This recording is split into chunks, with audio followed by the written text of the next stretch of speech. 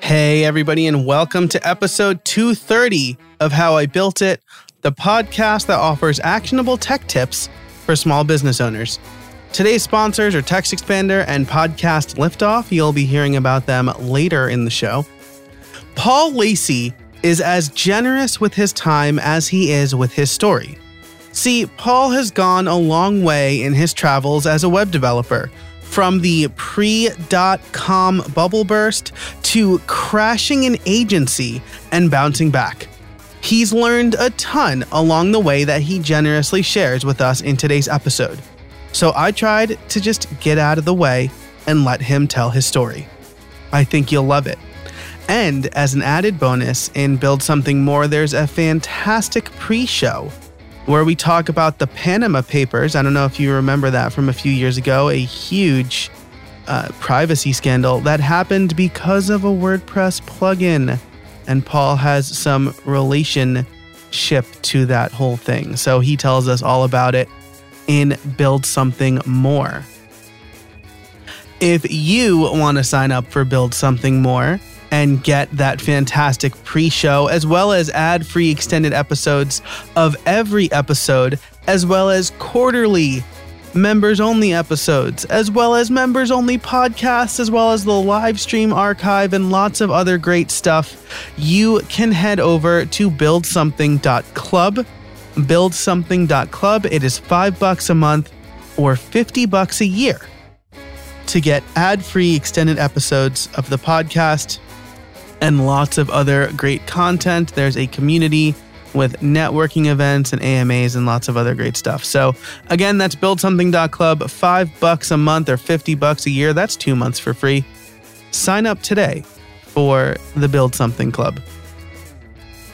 All right, so let's get into that episode. I really think you're going to enjoy it. Hey, everybody, and welcome to another episode of How I Built It, the podcast that offers actionable tech tips to small business owners. My name's Joe Casabona. I'm your host, and today I am very excited to have a friend and fellow WordPresser, Paul Lacey, on the show. Paul is a designer and speaker at Paul Lacey Digital, and I'm really excited to talk to him because while many people want to move from solo freelancer to agency owner, Paul went in the other direction. And that's the direction that I prefer to be in. I want to stay small, company of one by Paul Jarvis style. But before I start just talking, let's bring in Paul. Paul, how are you today? I'm doing great. Thanks, Joe. And thank you so much for inviting me on. Just really pleased. My absolute pleasure. Paul and I have now talked several times.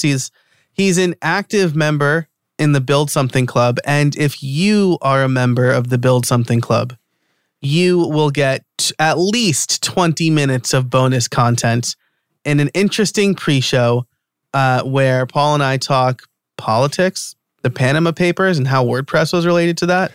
Dominion. It's a good one. You can sign up over at buildsomething.club for $5 a month or $50 a year. But Paul, we've also talked on This Week in WordPress. I'll link a whole bunch of things in the show notes. But the reason I want to have you on the show is for this very reason, right? You ran an agency until right around the pandemic. Yeah. And then you realized some things. And I think that what we're going to talk about today are some important realizations. But before we get there, let's talk about how you got there and tell us a little bit about who you are and what you do.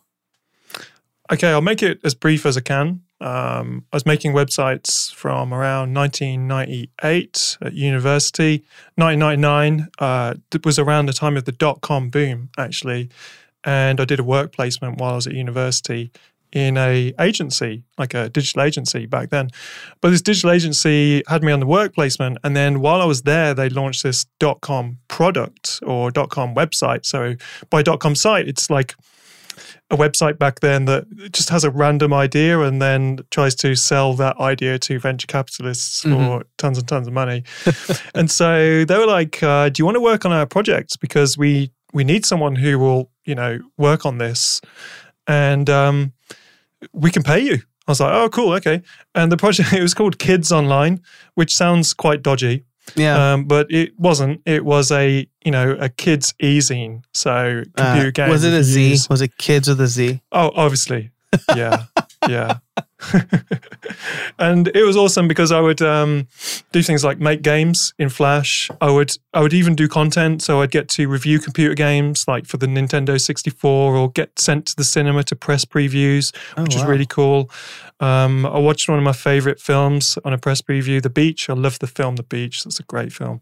Nice. And good times until obviously the money dried up. And then I moved from there to another .com called StudentNet, which was almost like a grown-up version of Kids Online. Mm-hmm. So it's like, as you graduate, you go to StudentNet. Yeah, you just grew with your audience, right? Exactly. Yeah, exactly. And I was at university at the time, so that was so I was still working and also at university. That was great. Again, we were doing like Flash games, just silly microsites. It was kind of student rag paper sort of online website. It had its own CMS that they built called Apotheca, which I realized today when I was like, I wonder what that actually means. It means repository. Nice. So that makes sense. Yeah. That makes sense. And the funny thing is as well, the Kids Online, it's the same guy who made the CMS there as well, the same developer. Nice. And he called that one Embassy, which is a brand of cigarettes. So the kids' website, Kids Online, was powered by a CMS inspired by cigarettes. So that makes a lot of sense. Yeah. After that one obviously capitulated with the .com bubble. Good times though, lots of fun. Work was fun. That was the thing. Work was fun. You learned a lot and you had fun. After that, I had a brief spell at Capital One Bank, being a HTML developer for a couple of weeks while the rest of their team were practicing their Christmas play. Wow. So so they paid me a fortune to cover for that. So that's where your money goes, guys, when you're paying the money to the different banks. And it was really cool because they were like, at the end of this placement that I did for like 4 weeks, they're like, do you want to come and work with us full time? You've done a good job. And I was like, I'd love to because I haven't got a job. And that's great. And they were like, no worries. You have to do this thing because Capital One is an American company. Yeah. And it wasn't a very common thing back then that you would do aptitude tests or personality tests. That wasn't really a very British thing. It might be now. I don't know. I haven't had a job for 15 years, so I wouldn't know. But so they were like, all you've got to do is just do this personality aptitude test. No one fails it. So, just do that and we'll talk about the salary. So I did the test, failed. So one of the first people to fail an aptitude test. I don't know what that means. But I would like to think it means that I was never meant for the 9 to 5 anyway. So, what kind of questions did they ask? Do you remember? This was like 20 years ago. I remember one really clearly, right? And one of them was like, so you cross the road and an old lady falls over on the other side of the road you've just come from. Right. Do you leave her or call for someone else or go and help? And I was just like, well, I don't know, but I'm going to say go and help. And it was almost like all the questions were kind of moral dilemmas. Right. And I think that I probably came across as a liar because it's just like, well, I'm not going to put that I'll leave the poor cat stuck in the drain and I'm not going to leave the old lady on the floor. It was very strange questions. Wow. And so they thought maybe you were being disingenuous. That's not an aptitude test. Maybe. Yeah. It's like a personality test of some sort. Do they ask you like the trolley problem? Are you familiar with that? I don't remember that. No, it was all life situations. It was That's very really strange, interesting. But yeah, I failed. Maybe in Build Something More, we'll talk about the trolley problem because that's an interesting philosophical problem. Okay. From there I went to work for a dog magazine, which had an online magazine as well. And there we also had an agency side. I think almost all these businesses had an agency side at that point. And I'm really kind of proud that like one of our clients back then, who I got to meet as well, was Tom Baker, the Doctor Who. Oh yeah. Is that fourth Doctor? Third or fourth, I can't remember which one it is. Scarf? Because some people forget, the scarf guy. Yeah, that was the fourth Doctor, yeah. Yeah, who eats the jelly babies. Yes, yeah. So that's the one, yeah.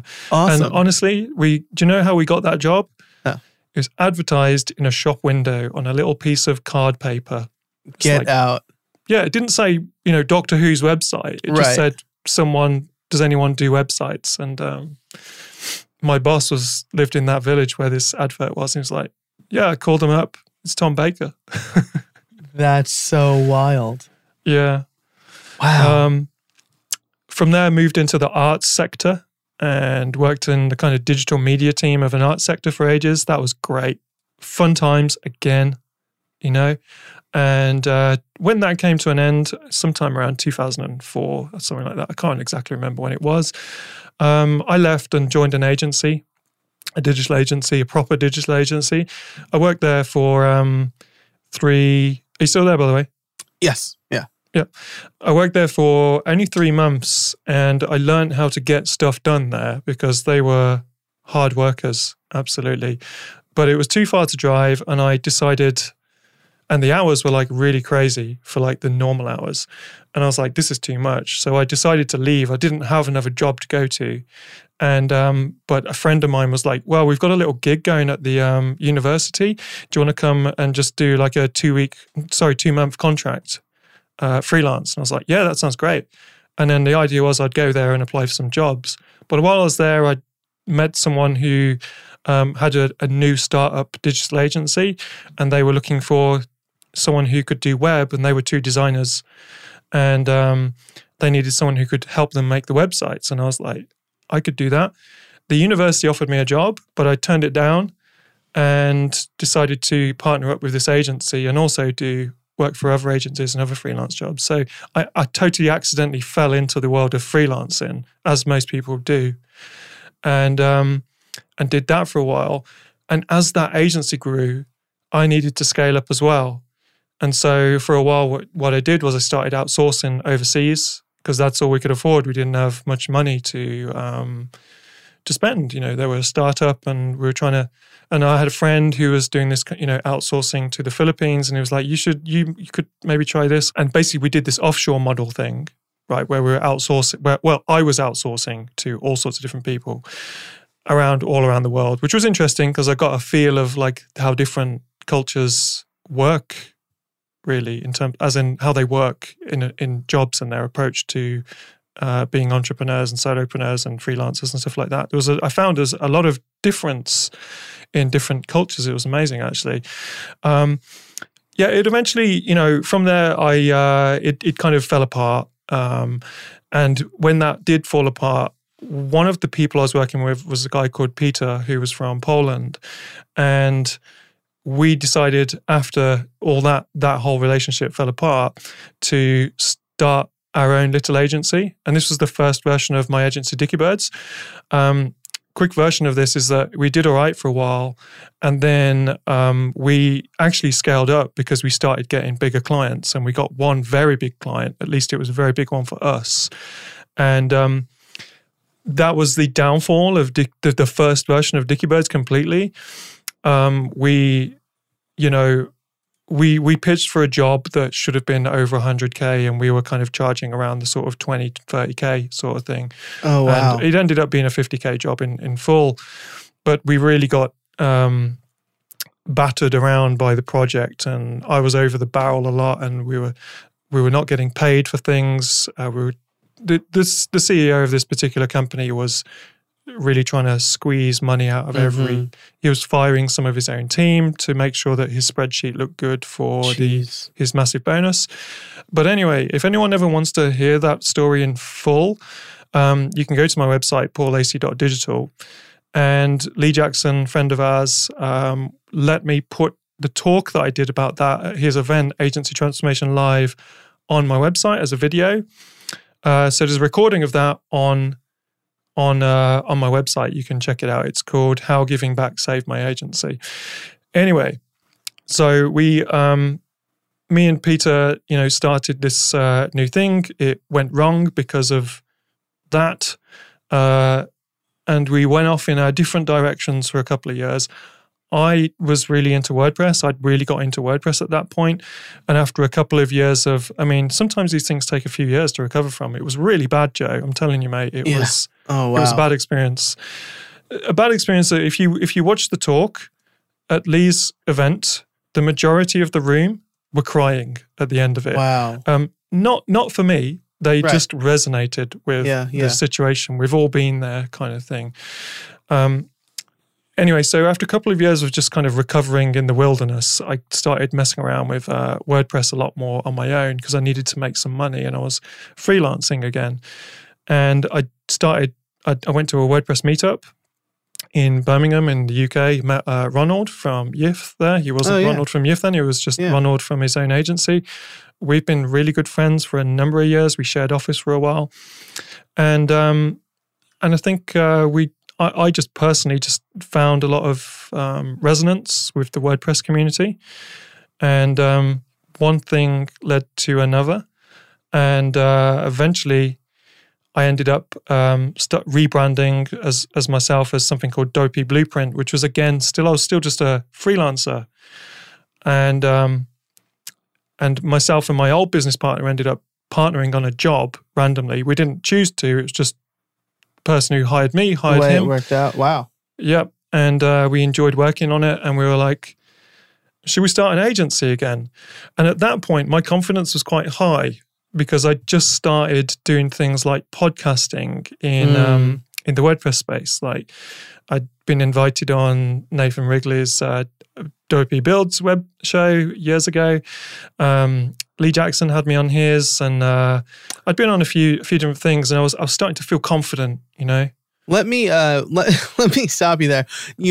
Your solo agency was called WP Blueprint? Yeah, WP Blueprint. I really thought you said Dopey Blueprint, and I was like, that is a funny name.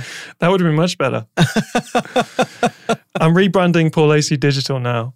Dopey Blueprint. Dopey Blueprint. Yeah. Perfect. It's more accurate. Yeah. So, me and Peter decided randomly just over a beer, hey, should we just start an agency again? I mean, that's how ridiculous our business plan was. It was like, should we just start it again? And the reason we were called Dicky Birds, by the way, was because my name's Paul and his name is Peter. And there is a nursery rhyme that is called Two Little Dicky Birds. Two little dicky birds sitting on a wall, one named Peter, one named Paul. I like that. So that's where that came from. Yeah. I was, confident and I was really getting into all these different communities, and I was seeing what everyone was doing, and I was thinking, do you know what? I think I can do it this time. I know what went wrong last time. I know where we went wrong, and I think I can correct. I think I can course correct and do it properly this time. But after about a year, I realized, the industry had changed. The stresses had changed. The expectations had changed. What people wanted had changed. So when I was in an agency before, a digital agency was very much the techies. And I think it had changed more into a digital agencies have become much more business consultancy these days. Yeah. But one of the things that I struggled with as I was trying to do what I thought was right was that I was hanging around with a lot of people in WordPress and in the agency sort of scene that were going in different directions, talking about scaling their agencies, all that kind of thing.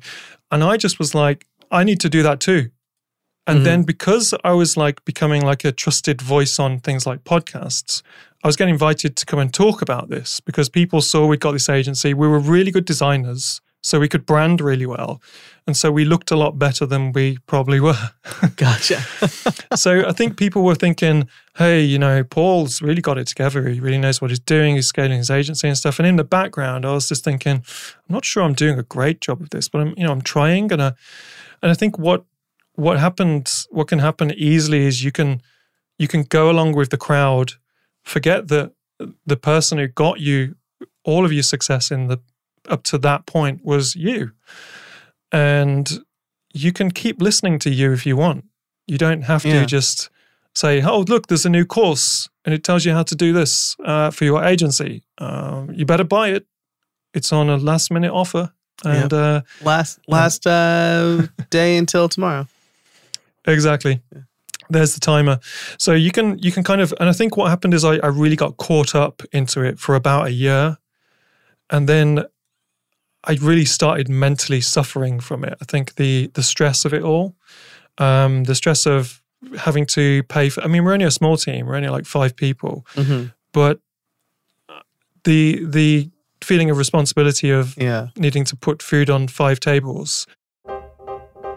This episode is brought to you by Podcast Liftoff. This is my own course and offering. And if you are thinking, hey, I want to start a podcast, or hey, how does Joe make podcasting mostly his full-time gig? Well, it's because I have found the formula to making money podcasting, and I teach you that in my Podcast Liftoff course. So if you head over to podcastliftoff.com, you can enroll in Podcast Liftoff, learn all the ins and outs of launching a podcast if you haven't done that yet, or if you want to cut to the quick, you can take what I think are the 2 most valuable sections there, which are creating consistent content and monetizing your podcast through sponsorship or otherwise. It's big value. I have made over $200,000 podcasting. It is a large portion of my income, and I am self-employed full-time, and I have monetized my podcast in multiple ways, not just through the sponsorships that you hear on this show. So if you are interested, head over to podcastliftoff.com, check it out, enroll in the course, start making money with your podcast. Podcasts are fun, but they cost money, and they can make you money. Again, podcastliftoff.com, use the code BUILT, B-U-I-L-T, at checkout for a cool 20% off. We've got a good look at your background and kind of how you got to the agency life, we'll say, right? Yeah. So I guess around what time are we now? Are we like at pandemic? Are we at the pandemic time? Mid 2018. Okay, mid 2018. You've hired people. You've kind of grown your authority in the WordPress space, right? People. Yeah, accidentally. I didn't really mean to, but I think you become reliable in the space, and people will invite you to things. Yeah. So you were kind of starting to feel the pressure of an agency, because I think a lot of people feel this, right? This is certainly why I don't want to bring on a full-time hire. And up until this point, I've only hired contractors. You were kind of starting to feel the pressure of, it's not just you and maybe your family, right? Because you have a family. Exactly. It's other people and other people's families, right? Yep. Yeah. I think it's that classic thing where a lot of us in tech or design, generally creative people, we thrive in that kind of thing. And then when you move from a creative role as a freelancer into basically what you can call a CEO, it's a different job altogether. Yeah. And I think there is a big difference. And Paul Jarvis does talk about this in a lot in his book, Company of One. The difference between something like a freelancer, where you can have all the creativity that you want and you're very hands-on, to running an agency, which these days is really more of a business consultancy, where the CEO or someone is building in systems to make this a well-oiled machine and to bring things in. Things get done, it goes out the door, and it becomes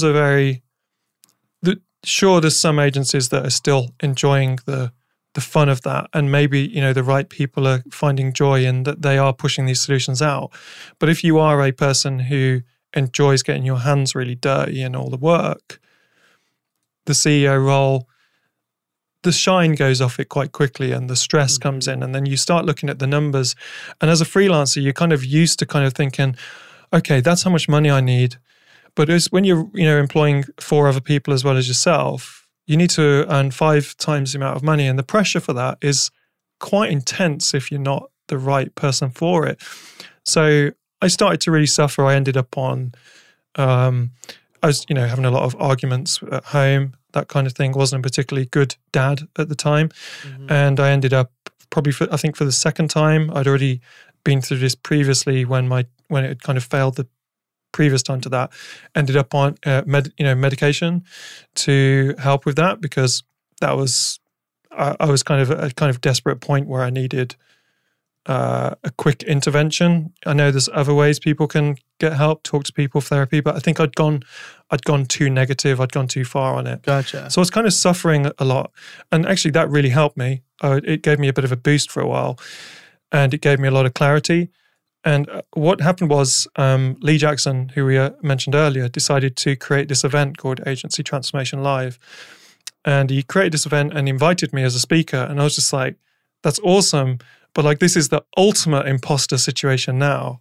Like there's one thing doing a podcast interview about agency life, and there's another going on a stage in front of a bunch of agency owners thinking, you all probably know a lot better than I do. So I had a good 4 or 5 months to prepare for this. And all along I was like, what am I going to talk about? Scaling this, scaling that. I don't know. Sales, tactic, funnels. I don't really know.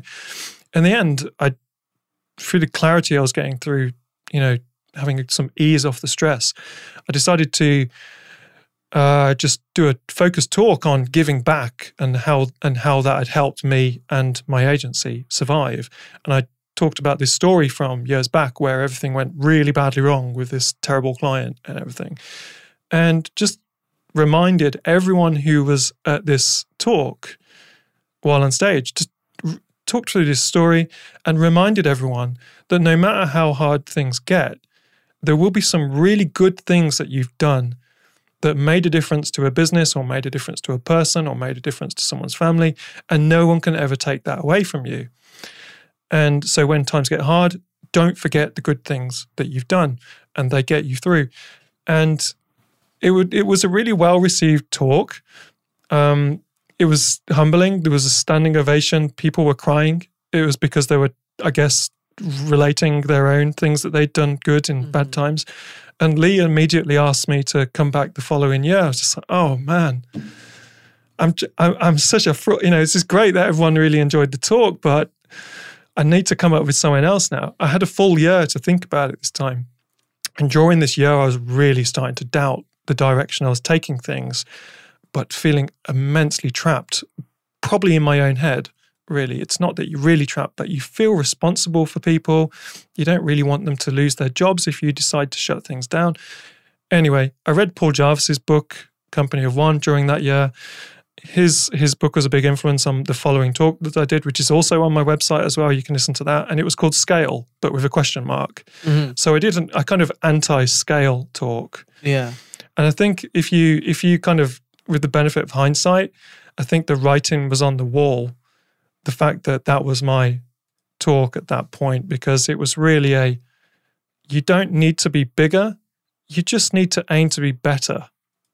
It doesn't matter how, it doesn't matter about the scale of your agency or how many people you're employing or how many VAs you've got and how many sales you've got. It does to some people, but I know that this resonates with so many people who are running agencies, that they're struggling, they're following a blueprint that isn't their own. Right. And they don't know what to do, and they're stuck. And what they do is micro pivots. They do micro pivots. And that's where basically they're doing something, it's not really working out, and someone goes, hey, you should be doing funnels. And they go, right, I'm reformatting my business. I'm rebooting it, and it's going to be a funnel agency. And they try that for a while. It's a tactic. It's not a strategy. It's just a tactic to try different things. And they try that for a while. It doesn't work out. And then they try something else. It's a micro pivot. They're not dealing with the core problem. Right. That maybe it's not for them. And that's what I realized. And what the awesome thing is, Joe, is that the only way that I realized this was that because I'd got involved in things like podcasting and being guests on podcasts and doing public speaking and stuff like that, which was, for me, like the adult version of skateboarding. I used to be a skateboarder. Nice. And I like the excitement that I'm throwing myself down a metaphorical set of steps on a skateboard by going up on stage in front of people and potentially flopping, basically. But that's skateboarding for you. You fail more times than you succeed with skateboarding. Yeah. But the fact that I ended up doing that was what gave me self-realization, because I had to write a talk that made sense to me to deliver to other people. And I did. And I was like, the person who needs to hear this talk the most is me. And so I think then the pandemic hit basically then, because that particular event was in the pandemic and it was going to be an on-stage event, but it ended up being an online digital event. It was one of the ones that was like, should it go ahead, should it not? And it didn't go ahead. And I think what really happened was I had a long time to think about it throughout that pandemic year, but business got even harder during that year. And by the end, I'd realized that number one, business was so difficult that I couldn't really make it work anymore. And number two, I needed to fix what I'd done to, my life and my family and my friends and that kind of thing by being just so obsessed with doing other people's plans.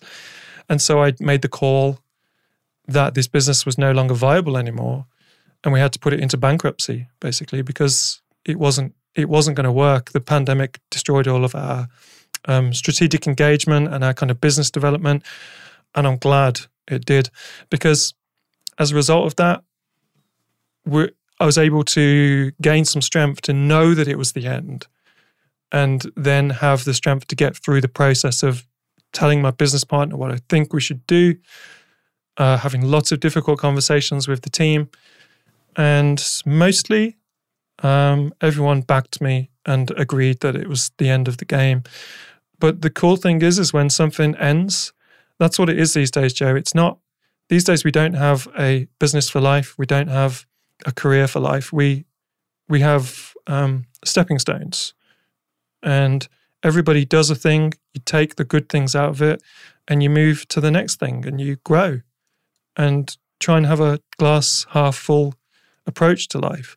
And yeah, it was a rough couple of years, but I was really surprised how quickly mentally I could recover from that. And I think I'd learned so much over the years that I was able to quickly put it behind me. I wasn't medicating anymore, had a lot of clarity, gained a lot of strength by facing difficult decisions, difficult conversations. Facing up to things like business bankruptcy was not fun.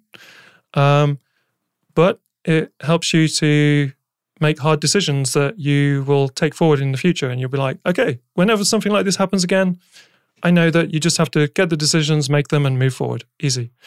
Yeah. So my plan was to go back freelance for a year, take it easy, and build a personal brand again, and just really engage in the WordPress community a lot more. And because that's where I'd found, the fun that I talked about earlier in the career. Yeah. The whole period of the day I left that arts organization, joined a proper digital agency, and then formed my own, was the most boring, stressful time of my career. And I don't regret it, but you can work and have fun and grow and enjoy it. And that's what I decided to do. I was just like, right, the risk now is to take the risk that's more fun, or take the risk to stay the same and grow old and bitter. And I went with the fun one, and it's working out quite well at the moment. This episode is brought to you by Text Expander. In our fast-paced world, things change constantly, and errors in messaging often have significant consequences. With Text Expander, you can save time by converting any text you type into a keyboard shortcut called a snippet. Say goodbye to repetitive text entry, spelling, and message errors, and trying to remember the right thing to say. When you use Text Expander, you can say the right thing in just a few keystrokes. Text Expander lets you make new approved messaging available to every team member instantly with just a few keystrokes, ensuring your team remains consistent, current, and accurate. Text Expander can also be used in any platform, any app, and anywhere you type. So take back your time and increase your productivity. But that's not all it does. With its advanced snippets, you can create fill-ins, pop-up fields, and more. You can even use JavaScript or AppleScript. I can type out full instructions for my podcast editor, hi Joel, in just a few keystrokes. Another one of my favorite and most used snippets is PPT. This will take whatever text I have on my clipboard and convert it into plain text. No more fighting formatting if I'm copying from Word or any place else. Last month, I saved over 2 hours in typing alone. That doesn't even take into the account the time I saved by not having to search for the right link, text, address, or number. You have no idea how many times I want to type out a link to a blog post or an affiliate link and I can't remember it and then I have to go searching for it. That generally takes minutes, but since I have a text expander snippet, it takes seconds. Text Expander is available on macOS, Windows, Chrome, iPhone, and iPad. I've been using it a lot more on my iPhone lately because I've been working from my iPhone more, because there are days when I'm just not in front of my computer right now. If you've been curious about trying Text Expander or simple automation in general, now's the time. Listeners can get 20% off their first year. Just visit textexpander.com/podcast and let them know that I sent you. Thanks so much to Text Expander for sponsoring the show, and now let's get back to it. So as we kind of wrap up here, there are just a couple of, maybe we can do like a lightning round of questions here. And the first is surrounding the team, right? So I was going to ask, how did you wind down the agency? But you kind of answered that in filing for bankruptcy. I'm not fully familiar with that process here in the United States, so I'm not fully familiar with it, of course, in the UK either. But what did that mean for? Did you have any current clients, for example? Yeah, we did. And so me and my business partner, when we, after a couple of weeks of talking through different options, should we try this? Should we try that? What we came to the realization was that the most responsible thing to do now was to end it. And the reason we had to file for what we call in the UK liquidation, which is in the UK bankruptcy is a personal thing, liquidation is a company thing. But Gotcha. It's just the word is kind of the same. Yeah. Was because during the year, we'd taken one of these kind of COVID loans that I know you have in the States as well. And we'd taken one of those and we'd used it to employ someone from the community who you might know, who is really, really skilled, really strategic. And he helped us during the final year, actually, to figure out a plan of what would work. And that was one of the realizations when I was like, yeah, an agency really is just a kind of meat factory kind of thing. Yeah. It's just like something comes in, gets chopped up, goes out the other end. And I was just like, that is really not an exciting thing for me. But sorry, I forgot what the question was now. What happened to your clients? Oh, my clients. Okay, yeah. So me and Peter decided the things that we would maintain, that each of us would own, were our relationships that we'd made. Okay. So that made sense because he'd got a really good relationship with a major car manufacturer who he was doing lots of UX work with through our company. And we were like, you should go and talk to them and see if they'll give you a job because you love that work and you're doing an amazing job with them. And he did. He went and did that.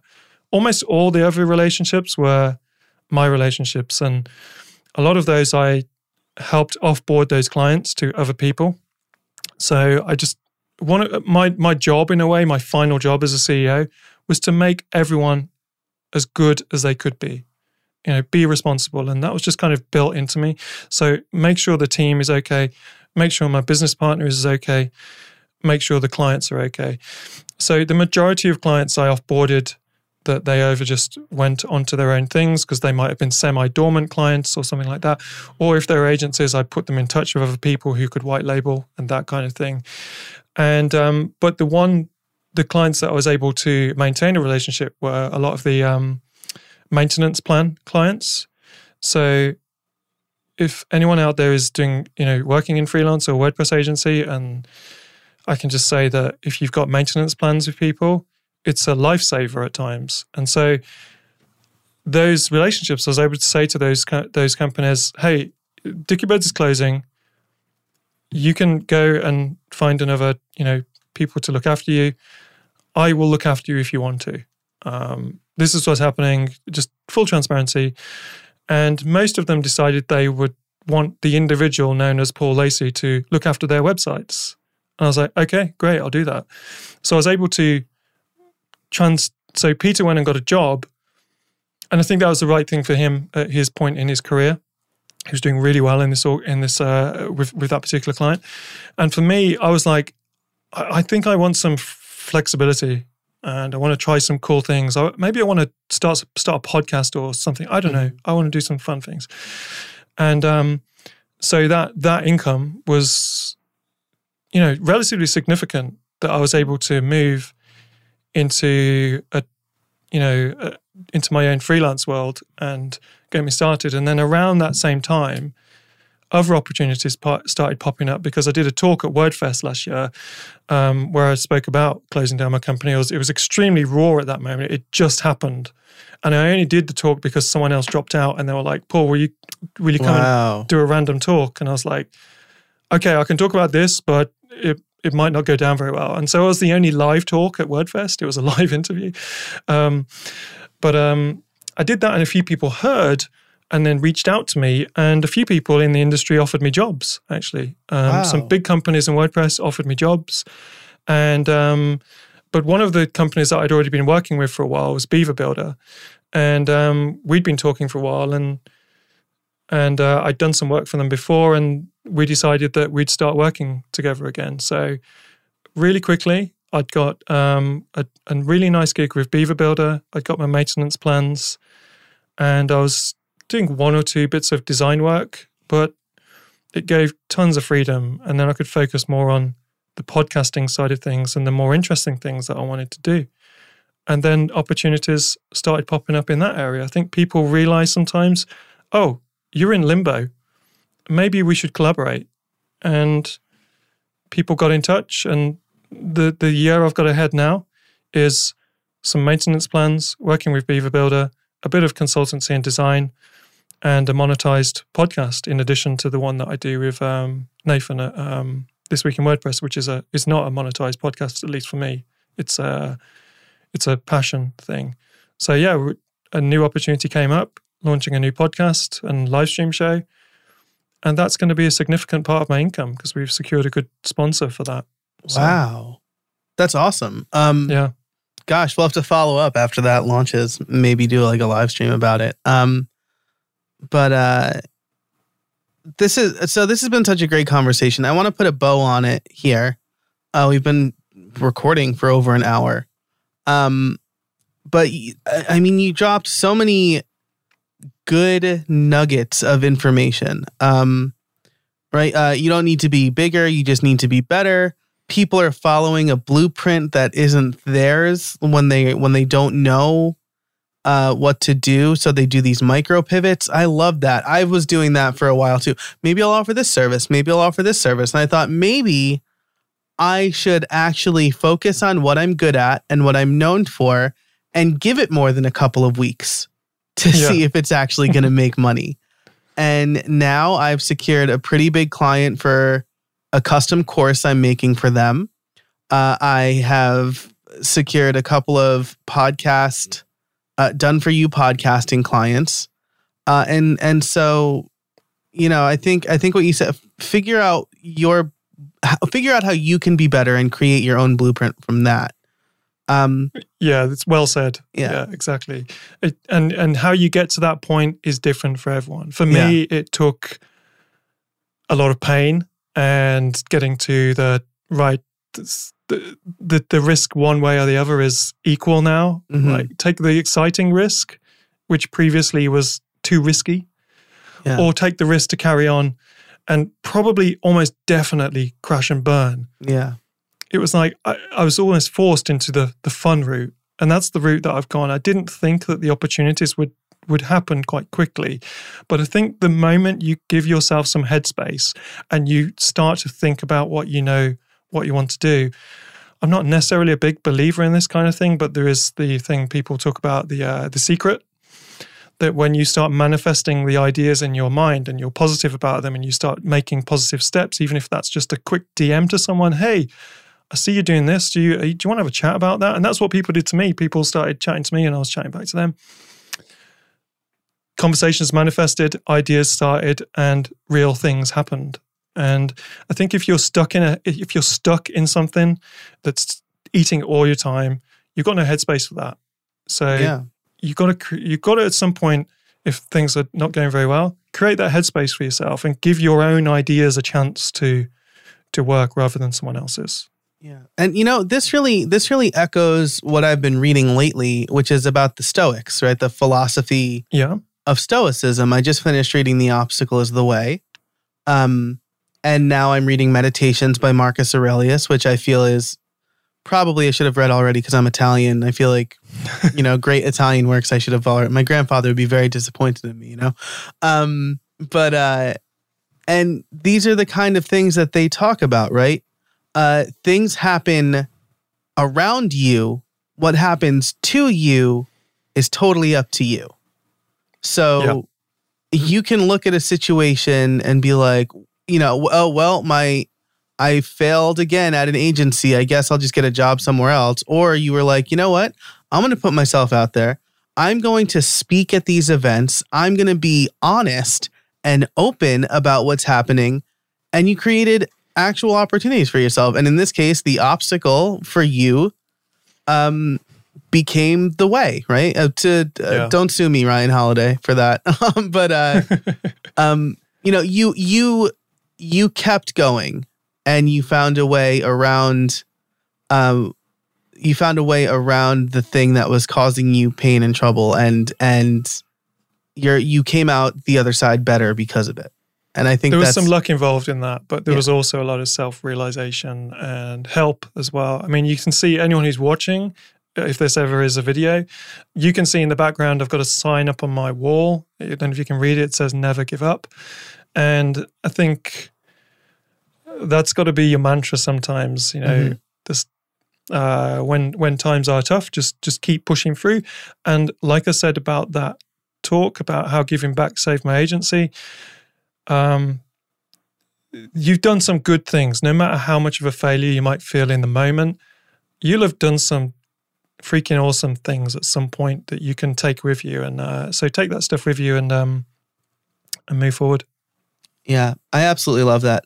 I want to leave it there, but I still need to ask you, do you have any trade secrets for us? What kind of trade secrets? Anything really that the bell's a new thing I'm trying. Okay, yeah, I was wondering.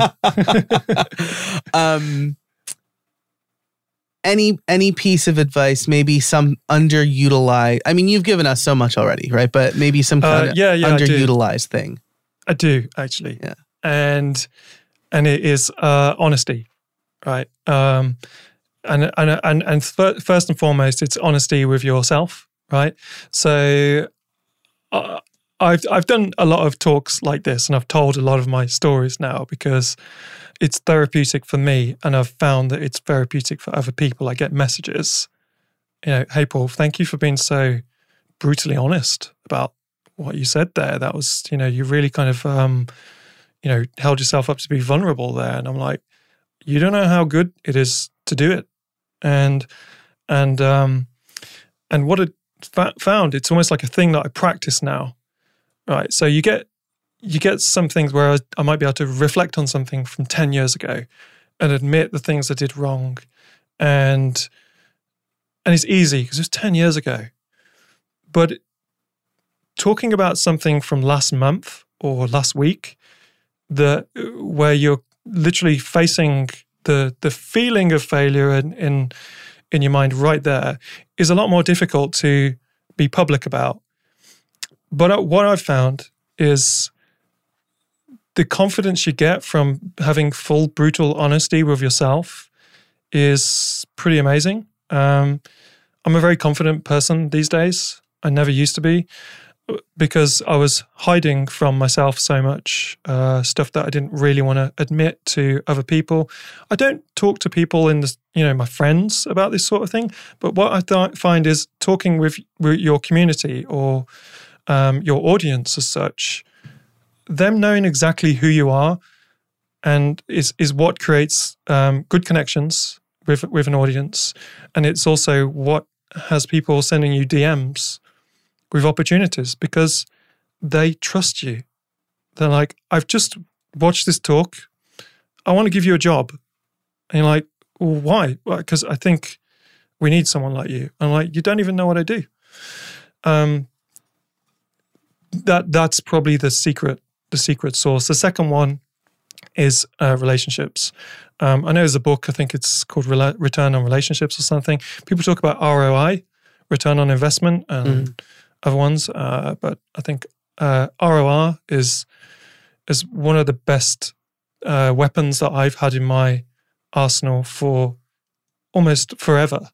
Yeah. The ability to create good relationships with people and find common ground with people and understand what they need and reciprocate. Yeah.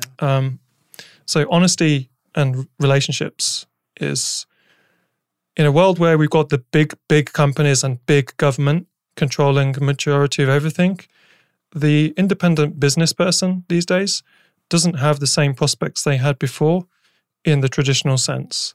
So to me, solopreneur success is all about honesty and return on relationships. I absolutely love that. And I mean, you're going to have better relationships if you're honest, right? If someone feels like you're disingenuous, you're not going to have a good relationship there. And I couldn't agree more. I mean, I don't know if the Brits are known for their blunt honesty. Definitely for your self-deprecation. You're very well known, right? But I'm a New York Italian. You know how we're feeling.